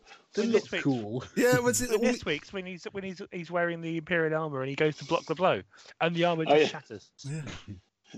And that's it, well, because he's so used to having his armor, which he can deflect like lightsabers with, and then he sort of it smashes. That was a really good episode. That last one was really good. But yeah, the only time I've seen a blaster ricochet off armor is in the last Star Wars film, in the Rise of Skywalker, when a Sith trooper gets blasted and it sort of kind of ricochets off, and that's it. That's the only time I've seen that happen, and it's just like, why did you not do that more often? Why is it one shot to the ass? Because that was red armor, and the Stormtroopers is white armor. Yeah, that's just he had the executive armor, you see. Yeah. He had the upgrade package. But you do sit there going, like, their small unit tactics are shit. Yeah, they really are. I mean, my God, they're shit. I mean, like, you know, just think any modern army would just take them out. Like, in fact, quite a lot of not very modern armies would take them out in no time, because they've got no unit cohesion. They don't bloody move in leaps and bounds. They don't cover each other. They don't do any of the things that you'd expect an actual uniform body of people with, you know, and they don't. And also, it's the same thing. Like things like it's like watching Avengers Endgame, right? I was watching Avengers Endgame, and I just went, and you're going to charge at each other. That's your tactics, right? Yeah. Right. Half of you have got energy weapons, right? You should be sitting there. One half of you should be protecting the ones with the energy weapons while they mow down the rest of the other half. Yeah, that's the one thing that frustrates me, especially in films and stuff, where they just sort of charge at each other, and I'm like, but you're a formation. You're not getting any benefits now. You've all intermingled, and it's just like all the guys with the sort of the ranged weapons have literally shot one volley and then let everybody else charge in, and it's just like... It's like yes, we all returned to the 17th century. That's what we're basically doing. We've gone back to the 17th century, except we've forgotten to bring the bloody pikeman with us. It's ridiculous.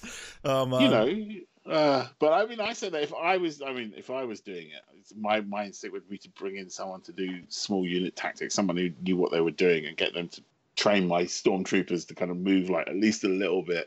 Well, it's like there was something it's like I said it last week. It's just like, I like my bad guys to be formidable in some way, shape, or form. If they're literally getting picked off by teddy bears with sticks and stones, it's just like, they're not formidable. They're not a legion. They're not really sort of scary, and it sort of kind of downgrades the hero's sort of plight, because they're not actually that sort of scary to deal with, because, you know, you can wipe out, you know, an entire platoon with a stick, and it's just like, it's annoying. Or a rock. Or a rock. Yes, it's like, hitting them in the face. There's no padding in those things, obviously, because they're getting concussions by hitting them in the face with sticks and stuff, and it's just yes, we could go on for some time. Budget cut to the Empire recently. Yeah, well, that's it. But yeah, I think part of it is just the nature of sort of trying to film something that's cinematic, because it would not have been as cinematic and interesting if you get to the end of Avengers Endgame and they're just taking pot shots at each other and the melee fighters are just blocking shots, and it's like 5 hours of that until someone finally breaks through the ranks. Well, no, I mean, some flanking maneuvers. Bloody, you know, what's his name had the right idea. He gets his artillery involved, and they lost because Thanos went, "Oh, I've got artillery. Let me use it," and then he uses it, and they nearly lost because he used his artillery. And if one woman nuclear weapon hadn't turned up, that would have been it for them, really. Well, I love that opening though. That's the best superhero entrance anyone has ever made, where they just like, you just see the ship explode, and she just flies out of the explosion. I just thought, whoa, okay, right, I get it. I'm not a big Miss Marvel. I didn't know anything about Miss Marvel. Is it Miss Marvel? Captain Marvel. Captain Marvel. Yeah. Right, yeah, Miss Marvel is the beginning one, right? Yeah. Yes. Didn't know anything about Captain Marvel until the film came out. So I was like, oh my God, that's what they're talking about. Right, okay, I understand Miss Marvel. Captain Marvel. But Shazam in DC used to be called Captain Marvel, didn't they? And then they had changed his name to Shazam. Belonged to somebody else, and they bought the company. and then there was a copyright issue that DC kind of got invited to leave the room for, if I recall. I love those two in their rivalry. It just makes me laugh. One of them can make films, the other one can't. Yeah, that's it. TV shows. Yeah, the TV shows. Well, in a way, actually, one of the reasons is, like I said, the TV shows are less Gibbon-y. You see, this is why. Marvel have managed to at least get, if they have got a Gibbon problem, they've at least managed to kind of like put them in cages. Whereas I feel if we watch the DC films, it's very obvious that the Gibbons are running the show in the DC films. And so occasionally you get a good one, but mostly it's just kind of like, oh no, what if he suddenly grew horns? Yes, that would be brilliant. Let's have him grow horns. Yes. I think Marvel had the advantage. Sorry, Christina.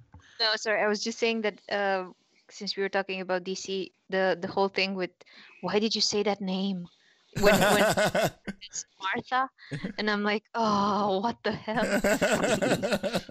Yeah. Well, we got the new version, the Zack Snyder remake of Justice League coming on to HBO Max at some point soon. I can't be bothered. Yeah, it's going to be just as bad. I'm sorry. I part of me just wants it to be better, slightly better, because I'm one of these sort of die-hard, because I love Man of Steel. I super loved. I thought it was so good. I know people were sort of iffy about it, but I loved it. I thought it was really good.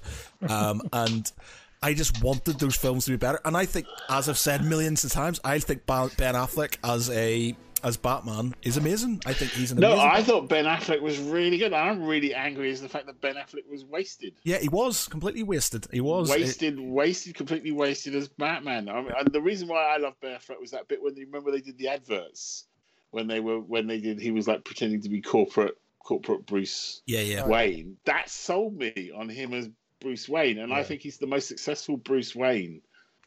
I really just believe with this slick kind of corporate thing with a kind of like vicious underneath that I just kind of really bought that with Ben Affleck, and I thought he was good, but I think he was unfortunate in his choice of directors. Yeah, well, that's it, isn't it? It's just. But the thing is, he's coming back. Apparently, he's going to do this. He's going to do a series for HBO. So he's not gone completely as Batman. So who knows how it goes? I'm just going to be interested to see the new is it the Flash movie where they're going to have Into the Batverse? Yeah, so you're going to have like Keaton and I think even Ben Affleck, as if you're going to have different Batmen. So yeah, it's going to be interesting. Jesus, they're going to have to roll out Loki pretty quickly to get ahead of that wave. Yeah, well, that's it, isn't it? That seems to be where they're going, because Spider-Man's doing the same thing, isn't it? They're bringing back Garfield and Maguire. And Gwen Stone and it's very sneaky when you think about it, because like then you go like, you didn't like the latest one, well, we'll bring the old one, he'll be in it too. Now everyone will buy tickets. Yay. They're just trying to milk the sort of millennial Gen Y kind of nostalgia for those films, even though it was only like 15, 20 years ago. Bloody Spider-Man. How quickly can you have a reboot of us? Oh man, yeah. And I wasn't even a massive fan of the old Spider-Man films. I like the new ones, the Tom Holland ones I actually enjoy, but I was never a massive fan of I didn't hate them, but I wasn't really a massive fan of the old Spider-Man films. I actually like the fact with the Tom Holland Spider-Man that they went, fuck it, we're not going to do an origin story. Yeah. It's just going, here's Spider-Man, go Spider-Man in a different movie. Then we've done that. We can move on. Yeah. Moving on. Him in Civil War was just great just to see him actually in normal again. It's just I do sometimes think that the reason that Marvel done quite well is that they got to realise that the Sony Gibbons showed them how badly they could screw it up if they didn't do it right. Well, yes, let's hope they.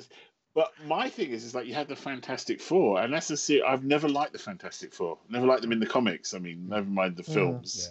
I've never liked the Fantastic, and I've realised that the problem they keep going with the Fantastic Four films is Doctor Doom. Yeah. Right, and it's like Fantastic Four is like a James Bond movie, and James Bond movies live and die on their bad guys. Yeah, that's fair. Right, and I think what they should do is they should concentrate on getting Doctor Doom right, and then the Fantastic Four movies will work. I think if they get Doctor Doom, it right. Say it again, Chris. They're rebooting it again. Are they? Yes, they are. Yeah. Oh yeah. Fifth time lucky. Well, yeah. How many there? Yeah, I didn't see the last Fantastic Four film. Officially, it's fifth time lucky. Yeah, officially it's fifth time lucky if they get it right this time. If you include the one they didn't release in the 90s because it was only made to keep the license. I want to see Latveria. I want Doctor Doom, Latveria. I don't want one of these kind of ersatz Doctor Doom. I want a proper ruler of Latveria with an iron fist Doctor Doom. That's what I want. Yeah. I want it. I must have it. Soon. Yeah. So, Ben, have you got anything? Have you got anything coming up? Any new projects or anything? Well, this is the trouble being a writer. It's very slow. I have an Abigail novella coming out in March called "What Abigail Did That Summer" because I'm just a whiz with titles. You can tell. And then next year is the 10th anniversary.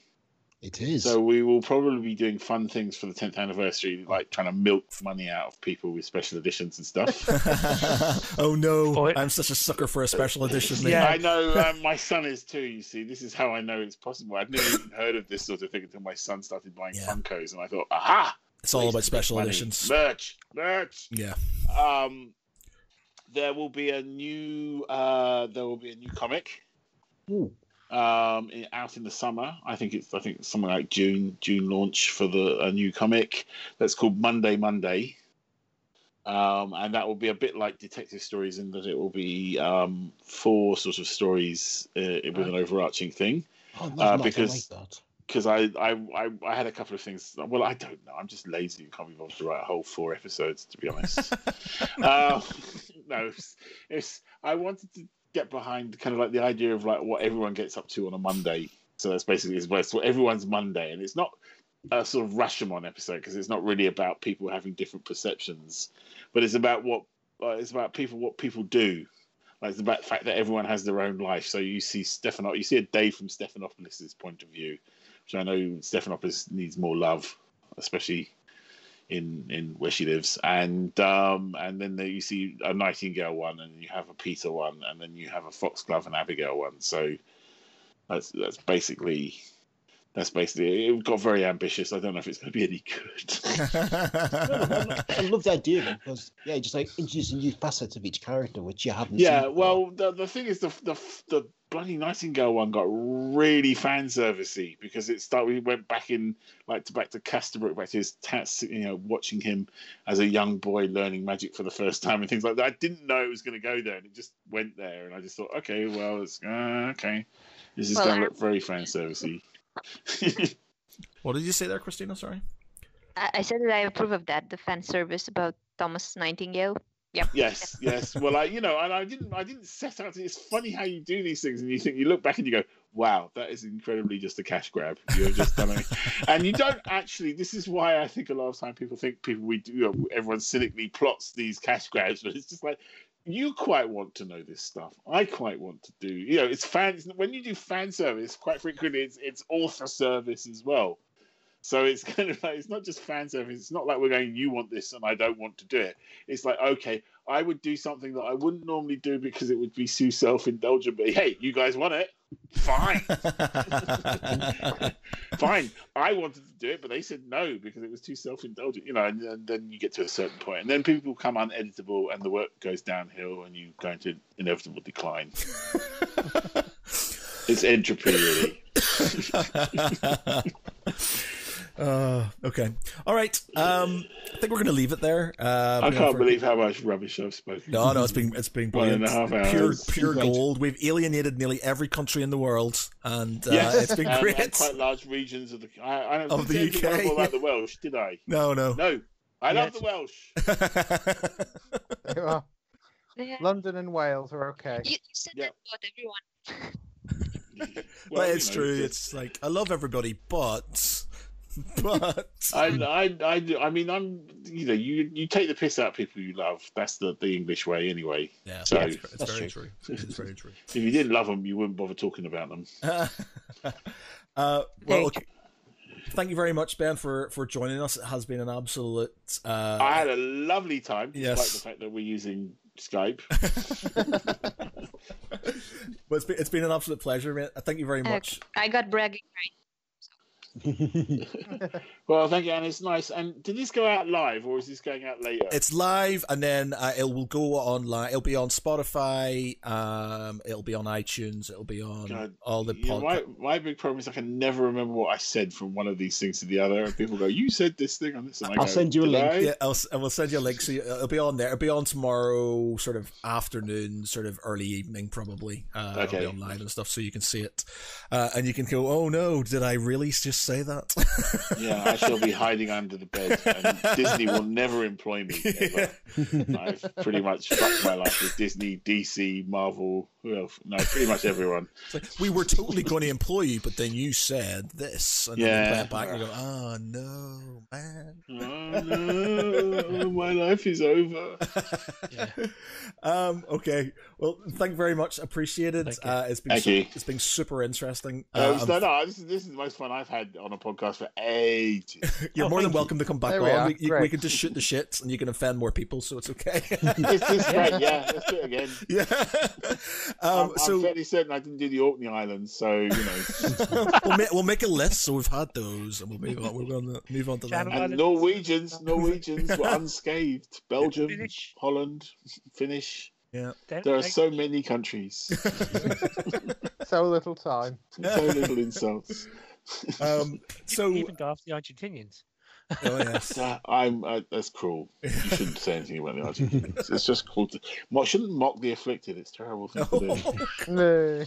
Oh no! all complaints can be directed towards Ben. Yes, don't bother sending them to me. I have mastered the art of the mute tweet on tweets. So so for tonight, I've been Matt Geary. With me has been Mark Canty. Good night, all. Peter Ray Allison. Stay safe, everyone. Sean Wallace. Good night. And Christina, I'm going to bastardize your name. Do you want to say your name so I don't kill it? So I don't kill your second name? Bogdan. Right? Is that it? Closer. Christina Bogdan. Yeah. Everyone. And finally, this special guest and the offender of everybody in the world, Ben. Hello. And if I haven't offended you tonight, I promise to get round to you at some point. Stick to the next podcast. Ben Aranovich, thank you very much, sir, and good night. You're welcome.